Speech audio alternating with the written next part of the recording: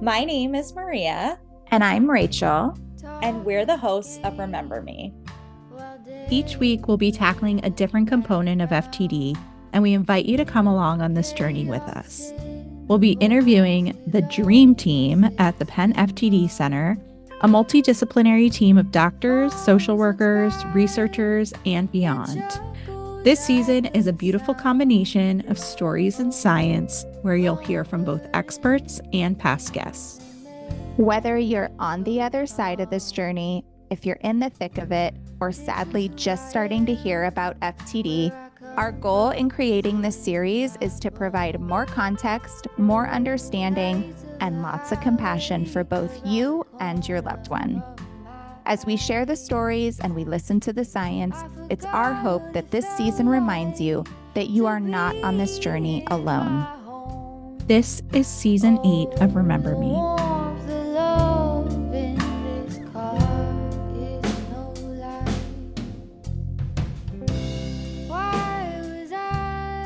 So today we have the privilege of having my honorary godmother and my mom's best friend, Melina. Welcome to Remember Me. Thank you. Tell everyone a little bit about yourself, just how you come to know Leah, and just give everybody a little overview because you're a newbie to the podcast. So Leah and I, actually, we grew up in the same church community of St. George in Bethesda, Maryland. And she is 5 years younger than me. So we rarely crossed paths, but we just were acquaintances growing up. But then after we both married and started having families, that's what brought us together, because our children were the same age group. And as they got involved in activities in the church, that's where the parents, would meet. And again, I knew of her, she knew of me, but we just kind of connected. By then we had grown a very strong friendship, and, mothers getting together. And also, I believe Gary, your father, Maria, and Steve had this, I want to say, almost immediate bond that brought the four of us together. But obviously the men worked, and we, would do our thing, the two moms. So that's how we started a friendship that, it's not how long you're friends with someone, it's the quality of the friendship, I believe. And even though we knew each other for many, many years, you'd never know that the actual friendship started in our adult stage of life. I know two people like that. Exactly. Exactly. Can you describe for our listeners pre-FTD, like what was Leah like? What was the relationship, like the feelings of the friendship? Let me just preface by saying that we're both Greek. So for those of the people that have seen My Big Fat Greek Wedding, there's a scene where she's describing we're big and we're loud and we're in everybody's business. And that's the way not only Leah was, but I'm like that. We fed off of each other in that respect. And we are very passionate. So she did everything with a zest. She gave 150% of enthusiasm and encouragement, and just to be a good listener and, as a friend, et cetera, et cetera. So she was very, I don't want to say animated, but you knew, you could feel her presence, and you could feel her excitement about something, or you could feel her compassion for you, or, whatever the situation was that you were talking about or involved in. So. Now, take us to the moment where you were like,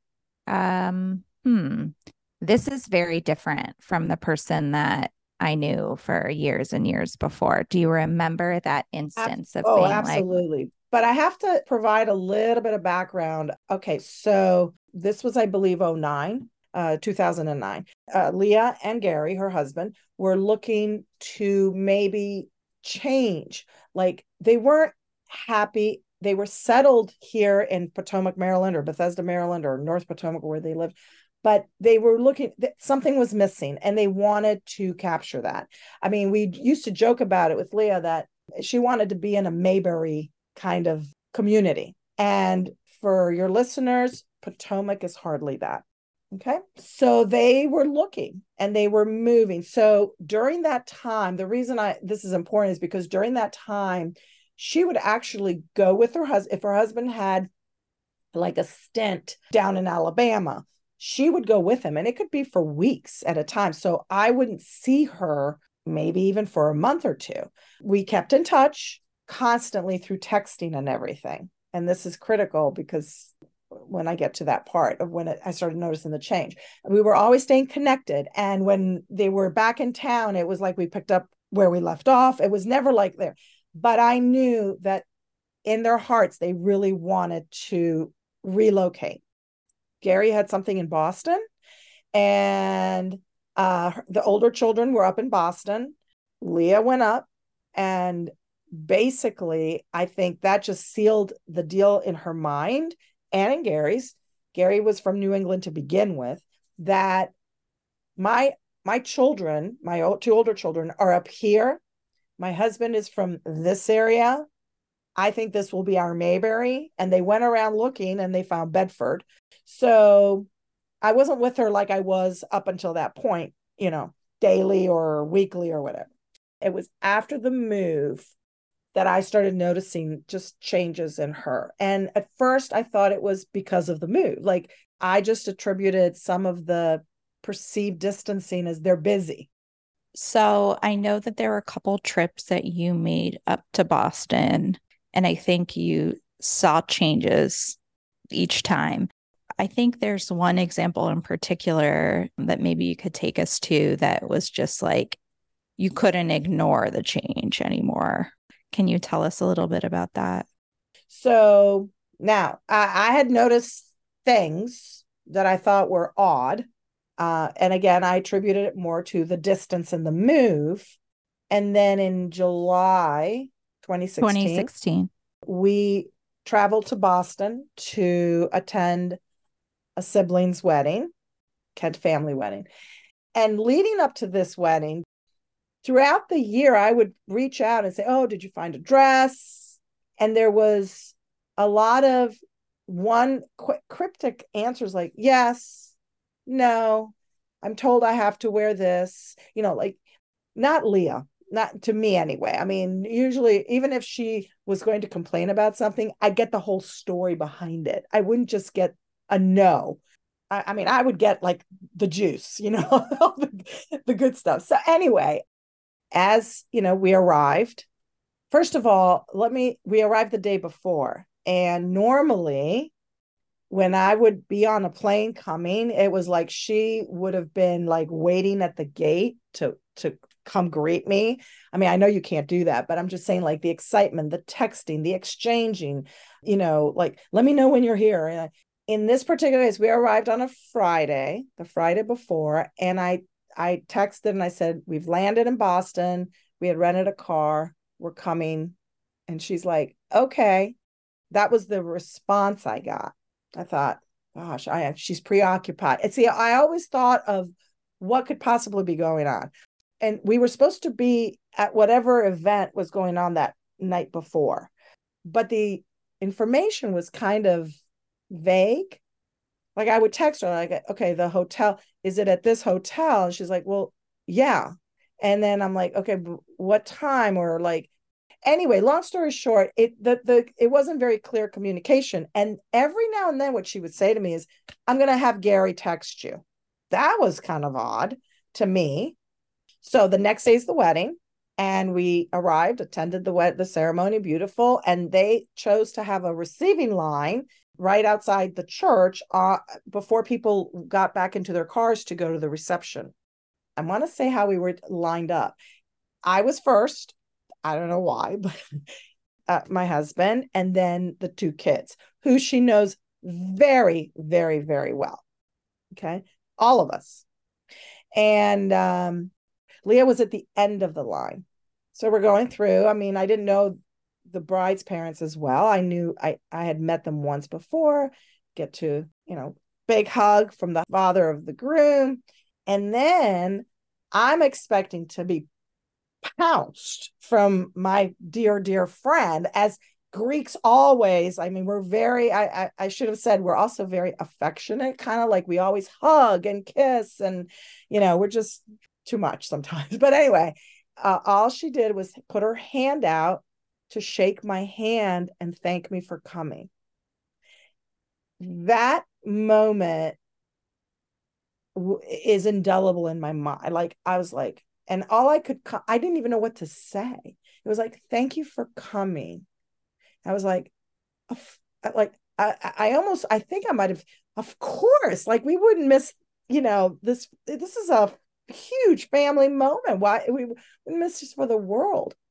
And I said, absolutely. And then, we had to keep moving. So I didn't pursue this, but the fact that she put out her hand to shake my hand and then said, thank you for coming.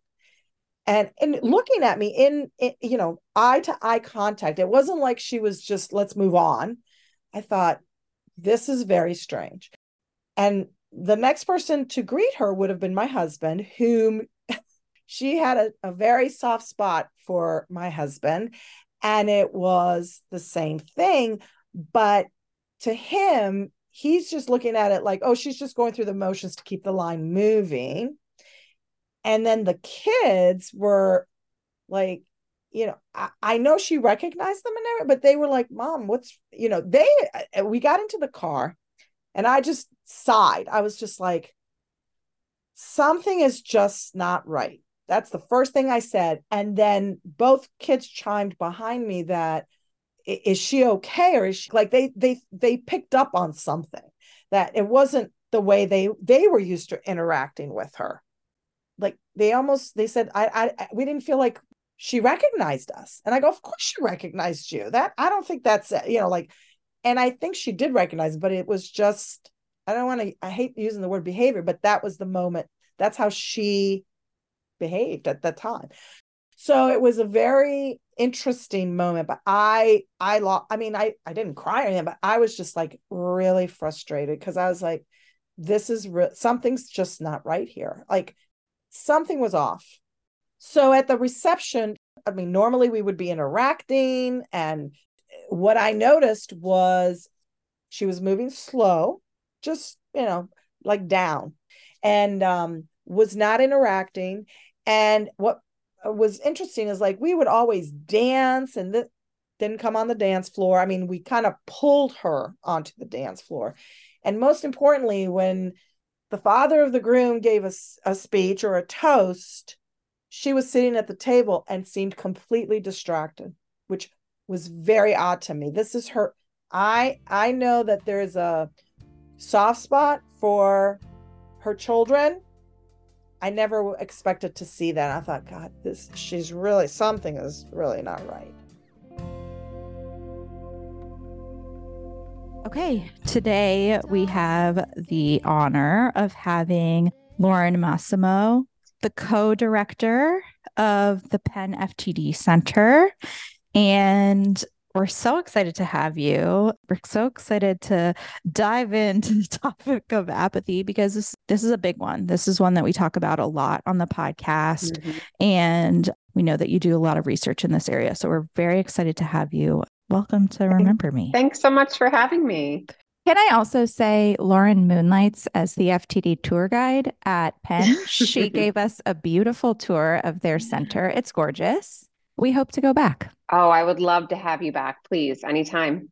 So we both have a lot of experience with our parents with the apathy. I think at the time it was so early and pre-diagnosis that we didn't really know it was related to the disease. Mm-hmm. But Rachel, I know you have some examples you'd like to share, and maybe we can dive into kind of exploring what the apathy is all about when it comes to FTD. Okay. So I think the first introduction that my family had with apathy was my mom's mom died pretty suddenly. And my mom rushed out to the hospital and called my dad on the way and was like, she's gone, or she's leaving as we speak. And I'm panicking. And he said, okay, do you want me to come? Mm-hmm. And she's like, yeah, I'm going to want you there. And when he got there, I was there as well. He was very blank. Like, there was flat. Exactly. No emotion, just Mm-hmm. going through the movements almost. Fast forward a couple days, it was the funeral.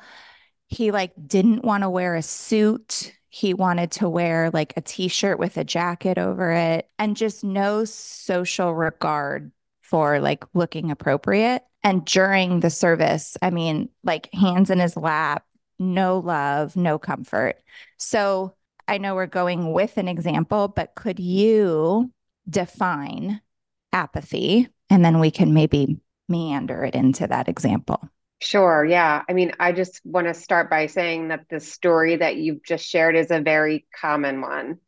Apathy is probably the most common symptom that we see in individuals with FTD.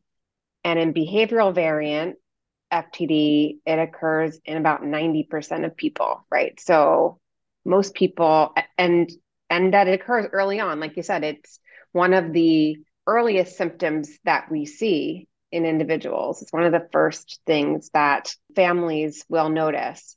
And like you said, it's very distressing. Study after study has demonstrated that apathy is probably one of the most distressing behaviors for families to deal with because it just feels like their loved one just doesn't care, right, anymore. And so it's a highly distressing behavior. It's a highly burdensome behavior because people with apathy, and we'll get into this, lose their initiative to participate in their daily activities, right? Like you mentioned, like dressing, he wanted to dress in a particular way. Maybe he just didn't want to give the effort to get dressed up for his wife's, his mother-in-law's funeral, right? And so people who have apathy rely on others very heavily, and that could be really burdensome for caregivers, right? So it's a really important symptom to pay attention to and to address. So apathy has historically been defined as a lack of motivation, but what we've come to understand through research is that there are different aspects of apathy. And we can think about apathy as someone with apathy with having different types of apathy. So, and I'll get into this a little bit more, but there's been cognitive apathy that's been described that's related to difficulty with planning and organizing our day, right? We live in a really complex world. And if we're asked to do lots of things at once, or if the activity is way too complex, like think about just even like putting a grocery list together, how hard that is, right? We have to scan the cabinets, figure out what's missing, write all those things down, go to the grocery store, shop for them in an efficient way, and come back. I mean, that's really a complex activity, right? That just may be too much. And so what we see in people with this cognitive form of apathy is that they can have difficulty with planning and organizing, an important element of executive functioning, which you'll probably hear about during the series, right? Because that's a key cognitive function that is impaired in people with FTD. And so again, when activities are too complex, or if we just feel so overwhelmed that we can't plan out our day, we're just going to participate in really simple activities or just not participate at all, right?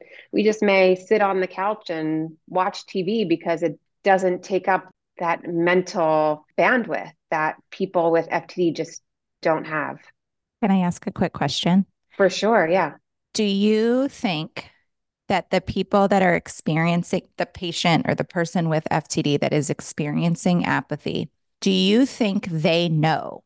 Like, I can't make a grocery list. I can't, something's going on. Like, I can't write it. Yeah, that is a great question. In some cases, people with FTD, as you know, lose insight or lose self-awareness.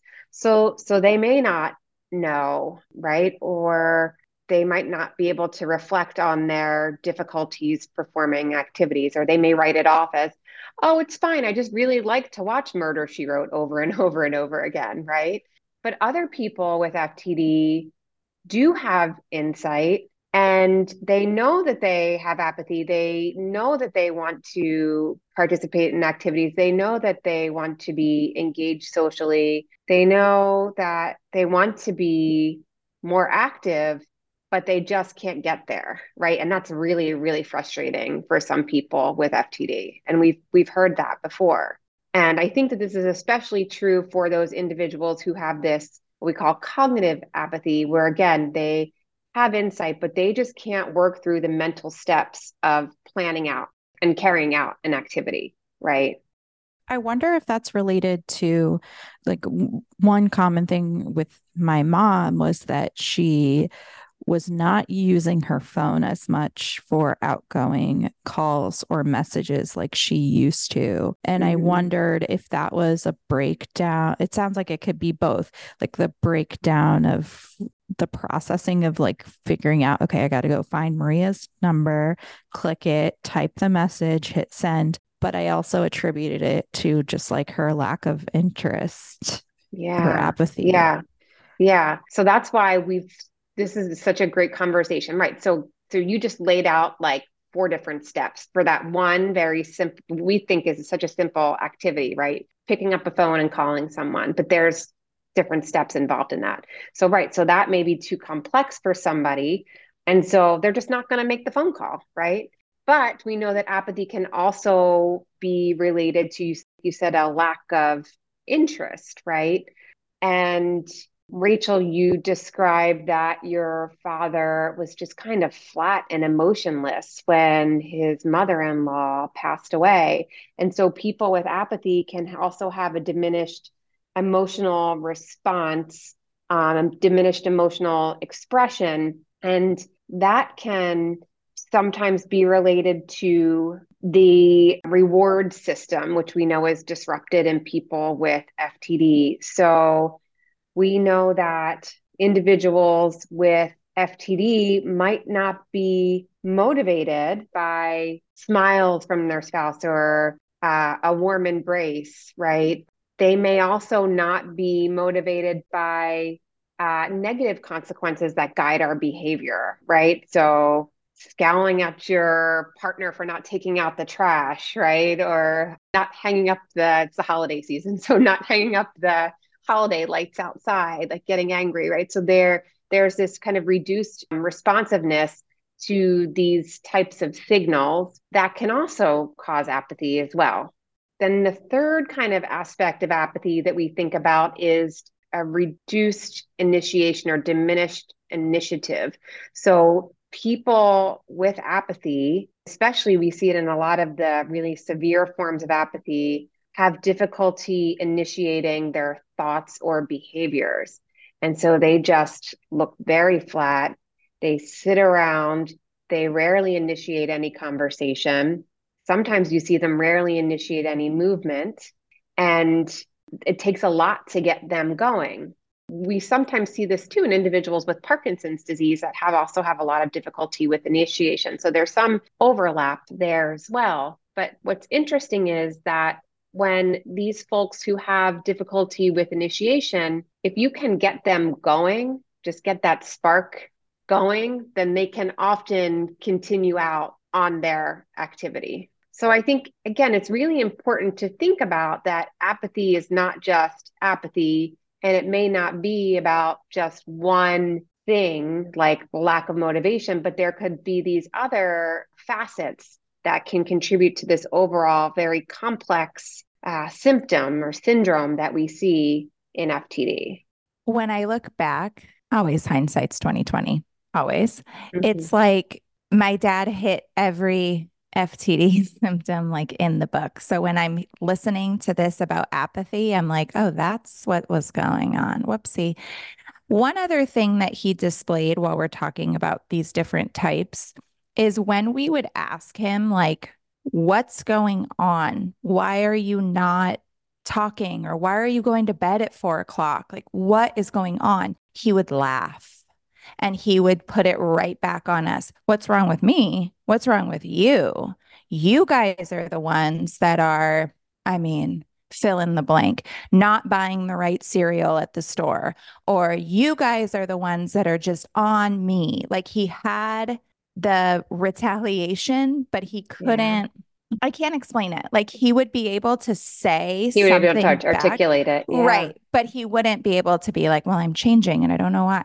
So I know the insight was much lower than I Right. was. I don't know. I guess it's sort of like a double-edged sword. You want them to be insightful, but then maybe it's better if they're not. I just wonder, like, as a caregiver, when your loved one is displaying apathy, like, what's the number one thing you could do? What's the number one thing you could do? Well, I think you just talked about how challenging it is and how hurtful it is as a person that is sitting in front of you. It has no insight, no awareness, is making sounds like making excuses. Mm-hmm. It's infuriating, it's hurtful, it feels intentional, right? And I think it's really important to know that these behaviors that you're describing, and there's overlap here with lack of insight or lack of self-awareness, of apathy and of empathy loss as well, right? To know that these behaviors are directly related to the disease in the brain.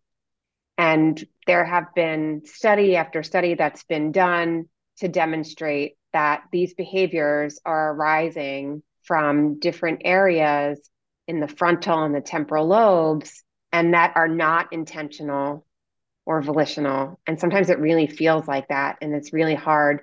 And what we try to do, at least in our practice and in our clinic, is to show families that come in the actual MRI images of the person affected with FTD to say, here's the part of the brain that's causing this behavior, right? So I think that sometimes it can be helpful to link these behaviors back to it's brain based and not person based, right?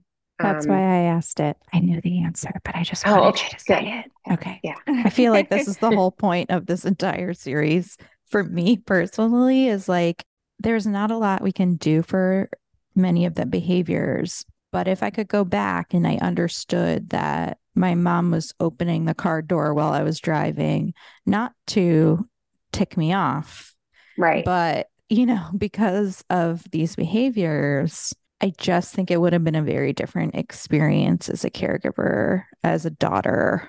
I think I would have had more compassion for her and myself, just having the understanding. But at the point when she was diagnosed, we didn't know. We didn't know. I didn't know I that when know. she laughed, she would wander and she'd wander down the street. And one time I chased after her. I was 9 months pregnant and I was in distress when I found her and she laughed. Right. And Right. I'm I mean, like, what? the behaviors are just so hurtful and they're so hard to believe. Like your mother would never laugh at you while you're 9 months pregnant, right? Before her disease. And it's really hard to wrap your head around. And so, again, that's why I think, again, we try as much as we possibly can to really educate people about the brain basis for these behaviors. Again, that it's not intentional, it's really the FTD. And I think the other thing that is really important, I think that this podcast is doing such a great job of doing, is sharing your experiences, because people want to feel like they are not alone in this, right? I mean, again, you hear these stories. I was just talking to a caregiver yesterday who was telling me about her husband who spent down their life savings and she couldn't believe it. And I said to her, you're not alone. Unfortunately, this is an all too common story that we hear. And I think she said to me, really? Like she couldn't believe it, right? So I think that that's really important too, is that we share these stories with other people so that they know that they're not alone. These are really, unfortunately, common stories that are all linked to these behaviors that are linked to a disease in the brain. It's interesting as we've been producing this season that like so many of the behaviors kind of overlap. So what I mean by that is like take an example of a woman telling us that her dad had rotting food in his fridge and expired food all over the house. And he was someone who was like a foodie and a chef and just really loved, good food.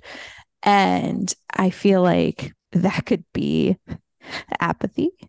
That could be, it could fall into all these different categories, right? And so it's kind of, just as a side note, it sounds to me that a lot of things stem from the apathy. And like in terms of the scientific part of this, like, is that just like typically the, first portion of the brain that's impacted? Like, can you break that down for us in layman terms, like the science part of it? Mm-hmm. Yeah, I mean, there is a lot of overlap with the behaviors that we see. Apathy and empathy in particular overlap quite a bit. Even apathy and disinhibition overlap in terms of their mechanisms quite a bit. And scientifically, while we have been able to look at these behaviors, tie them back to different brain regions, and while some brain regions we see are affected by apathy and some are affected by disinhibition, but some are shared as well. So, for example, I'll give apathy and disinhibition as an example. They're two pretty different behaviors, but they also share in neuroimaging studies the mechanism of having disease in a part of the brain called the dorsolateral prefrontal cortex, which again is an important area of the brain for executive function, right? I talked about that earlier, planning, multitasking, organizing, those types of things. And it's an important area of the brain for judgment, right? For thinking through problems, right? And so if you think about that, can cause disinhibition. That can cause someone to make poor decisions. That may cause somebody to walk up to strangers on the street and say something totally inappropriate. But at the same time, as I talked about earlier, that can also cause apathy as well, right? Because we talked about people not being able to plan and think through their day.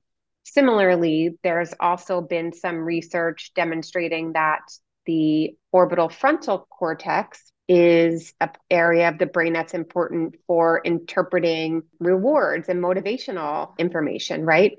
So you can imagine that would also cause difficulty with empathy or someone's interpretation of things like smiling and warmth and right. So they just may not be able to interpret that information properly and then respond to that in a way like giving a hug back or smiling back, saying, I love you back, right? And we kind of talked already about how we think that that contributes to apathy. So there's definitely overlap in some of these mechanisms. You did say something earlier about how sometimes you could kind of spark something in someone who's demonstrating a lot of apathy, kind of being stoic and quiet and not moving too much. Can you tell us a little bit more about that, or what you share with, patients about maybe some strategies and trying to spark a little light? Yeah.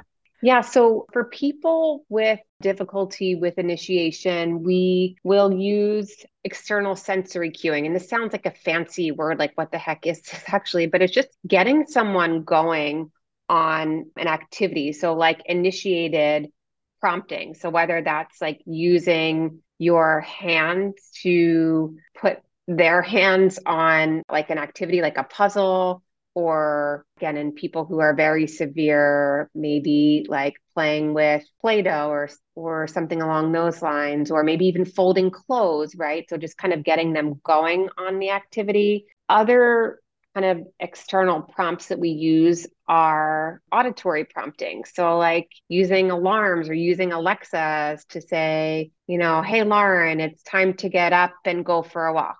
So those are those types of things that we can do, external sensory cues that we can use to help with people who have initiation difficulty, right? So again, the idea is just to kind of get them going and then they can complete the task once you get them going. So taking it back to like a real life experience, another thing that my dad would do more often than not is he would isolate himself. So he would go into my parents' room and shut the door, or he'd go into the backyard and shut the door. And he just withdrew. Like he just had no interest. I know it was apathy, but it felt very like he had no interest. So in that situation, my reaction would always be, I'm going to go in there and I'm going to ruffle his feathers. So maybe he'll react and give me something. Or I would be like, okay, he needs space. I'm not going to talk to him. I mean, I would try all these different, okay. Nothing worked, obviously. But when I look back, I always wonder, like, did it seem to him like I didn't care? Like I was just withdrawing too. Do you think, with the research you've done, do you think when somebody is experiencing that type of apathy, there is any insight alongside it? Or is it the behavior has completely taken over and the insight's pretty diminished? Yeah, it sounds like your dad had a pretty severe form of apathy. And so, you're going in there and you're trying to get him to do all these things and he's not responding. Sounds like that his insight was also pretty reduced as well, which again can go hand in hand with apathy.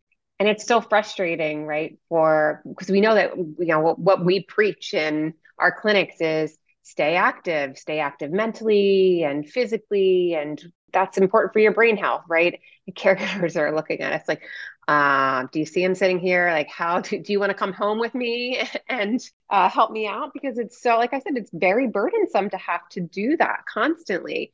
And it's frustrating because you're getting nothing really back, right? Sometimes I think what can be helpful that I've learned from families and from caregivers is that in FTD in particular, food can be a good motivator. So we try to think about what is rewarding for that individual and to leverage that reward in order to entice them to get them up to take a walk, to get them up to take a shower, right? That can We did be that. that can We be did that. helpful.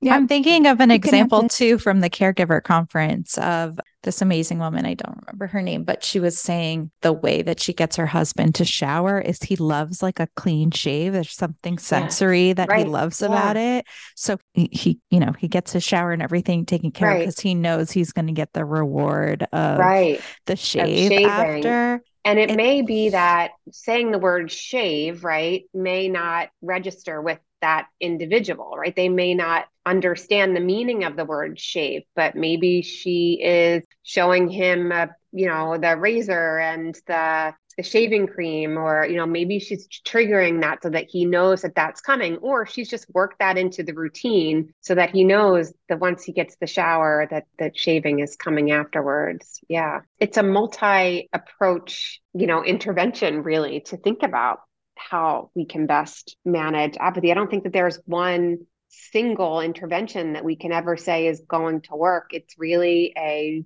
trying to personalize as best we can for an individual. And it's trial and error. And it can be really frustrating. For the listeners out there, I know Maria and I know the answer to this, but how do you find, if you're the caregiver for someone with FTD, and I can say I am or I was, and my loved one's interests changed. So instead of selling houses, my dad would walk outside and collect cigarette butts off the ground. Mm-hmm. So, how can you kind of, I guess, investigate or learn what is going to get your loved one going? Like, I used to work with kids that had autism, and we would do like a behavioral, we called it a reward. We'd put out all these different things, a puzzle, a squishy ball, whatever. And we would see which one they go for. And then we would know, like, okay, that's a preferred item. We're going to keep that separate. How do you do that with somebody with FTD? How do you learn what's preferred if their interests are so significantly different? Mm-hmm. Yeah. So, I mean, their interests do change over time. And I think you just pointed out, interesting behavior that we see often, right? This compulsion to pick up cigarette butts off the ground. I mean, certainly you don't want to be offering someone cigarette butts to participate in an activity or to get them going for a walk. And again, I don't think that there's just one single answer to this. It's really kind of going with the flow as much as you possibly can. So some people that we see are hyper oral, right? And so they just want to put things in their mouth constantly. And so in those cases, like, again, that's a different behavior, right? Being hyperoral is also a manifestation of FTD, wanting to have things in your mouth or chew something constantly. But like in those cases, like gum could be a motivator, right? So something to put in your mouth to have your mouth moving constantly to kind of help out with that hyperoral behavior, but again, could be a good motivator for that person as well.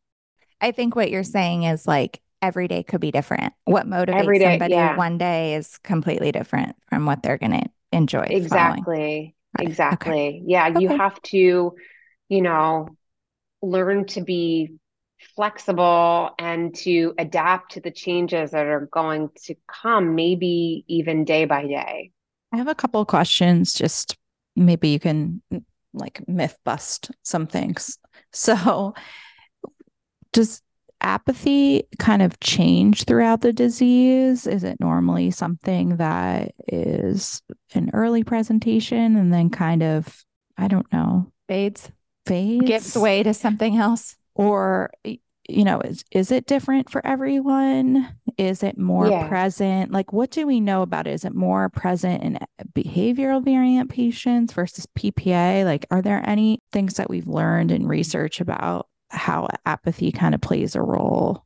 Yeah. So, yes, there have been studies that have looked at apathy and other behavioral symptoms and how they present and how they change over the course of the disease. And what we've learned is that apathy is, again, one of the earliest signs of FTD, right? And that it persists throughout the disease course and that it gets worse over time. Again, I want to just say this with a caveat that everyone's individual trajectory is very, very different, right? So I'm just kind of talking broadly about what we've learned from research. So what we find is that people, again, have apathy early on. It generally persists throughout the disease and can get worse over time, right? So maybe someone starts off with, and this is some of the stuff that we're studying right now at Penn. I talked about those different aspects of apathy, right? I talked about the cognitive apathy and the emotional apathy and the initiative form of apathy. And so it may be that someone starts off with that cognitive apathy where they're just having a lot of difficulty with planning out and mapping out their day and their activities. And so maybe they're just going to take a back seat to like really being a driver of what their activities are going to look like through the day, right? And then over time, as the brain becomes overwhelmed with the disease, it could be then that they develop that emotional apathy. And then towards later stages of the disease could develop more of that difficulty with that initiation apathy, right? So that could be the case. So that's an empirical question that we're really trying to answer right now. We think that, again, that apathy is, there are these different aspects or different types of apathy, and how do they change over time? If there's one thing you really, as the apathy expert, you are the Penn apathy expert, according to Dave. And I know you do a lot of Okay. research. Um, if there's one thing you really want our listeners to understand about apathy, like one big takeaway, what would it be? And you can have a Oh, minute to think so about it. many, so many. Because I've been interested in apathy since I started working in the FTD space. So, I mean, nearly 18 years. I've been doing this and thinking about this because I was seeing all of these patients who were coming into my clinic who were just sitting there totally flat and with their caregivers and family sitting next to them, like, why is he just sitting there? It's so frustrating. And I would say, well, you got to get him up. You got to walk. He's got to walk. And he's got to go to the adult day center and we got to keep him active. It's just extremely frustrating. And I wanted to know why it was occurring, right? Why it was happening. And so that's really kind of what led me to begin really very closely understanding apathy and dissecting it in a way to be able to link it back to these different mechanisms or different aspects of apathy that I talked about. So we have like a much better understanding now of why it occurs. So I think I'm kind of going to go two points, and you can pick which one you want. But I think one is that apathy it's really a very complex behavioral syndrome, right? That could be caused by these different mechanisms that can cause different symptoms or different presentations of apathy. So that's one thing that I think is important for people to know. And again, I think the other thing that is really important to know is that we know that apathy arises from these different brain regions and that it's brain based and that it is not an intentional or volitional behavior. Because again, it's one of the most distressing, one of the most frustrating. And I think when you tie it back to the brain, at least it feels less personal. And I think, I don't know, as caregivers, I don't know, I think that at least I've heard that can be really useful information. Yep. One of the examples in this episode is my mom's best friend just talking about how she went through the receiving line at my brother's wedding. And when she got to my mom put out her hand and said, "So nice of you to make it." And then looked for like the next person. This was like her best friend. Right, right. And I think it is a hurtful, that story has been told so many times, but it's just that piece really truly is so hurtful. I think it's a part that stays with a lot of us on the other side of the journey of like, wow, like, did they not care anymore? But like you said, they're sick and this is a part of the disease. It doesn't make it much easier, but it's at least you have an answer. And so I'm glad that you explained that. You can't see it. That's what makes it so hard. All of a sudden you're like, wait a minute. Right. You're so different. Like they're not losing their hair. They're not hunched. They look completely like they did 5 months ago before they started not caring about you or your loved one. Like it's very odd. And I know they say it's like kind of a slow progression that you don't just wake up one day, but it feels like that. Now looking back, I'm like, there was one time where my dad was just different. Like anyway. Yeah, I think you can look back to, individual scenarios or individual events where it's spotlighted, right? Like at a wedding, and it's like, oh my gosh, how can that happen? You can't ignore that, right? So again, these symptoms generally are, we say, insidious and slow and progressive. But I think that there are these events, meaningful events, perhaps birthdays, anniversaries, someone's mother-in-law dying, someone's wedding, and it's just like, whoa, it's there. That seems so abrupt.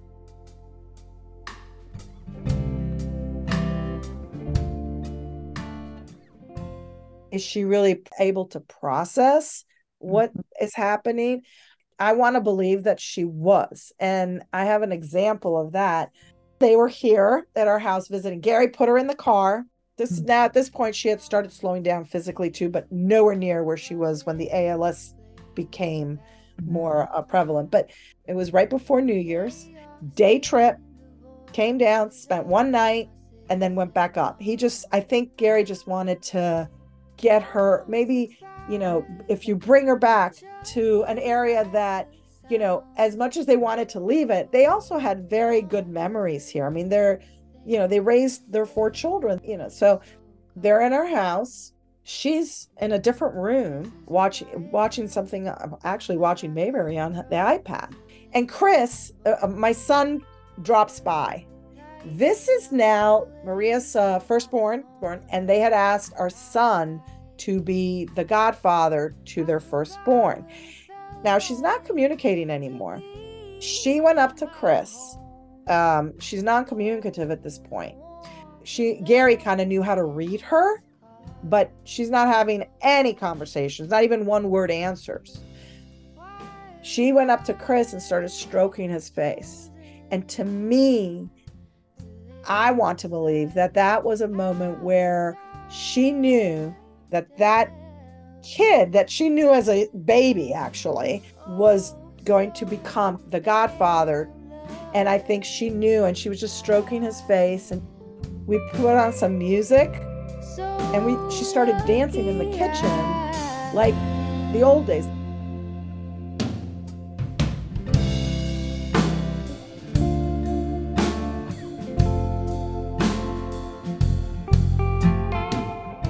Thank you for listening. This season, each episode has a companion blog post that we invite you to read on our website at remembermeftd.com/blog. You can also check out our website for more support, more resources, and more community events. And you can follow all of our adventures on Instagram at Remember Me Podcast. A special thank you to the Penn FTD Center for their collaboration on this season, and a special thank you to our sponsors for supporting our work. For a list of sponsors, you can check out our show notes. This podcast is dedicated to Frank Baffa and Leah Kent. Beautiful music you hear is a song called So Damn Lucky by Bailey Kent.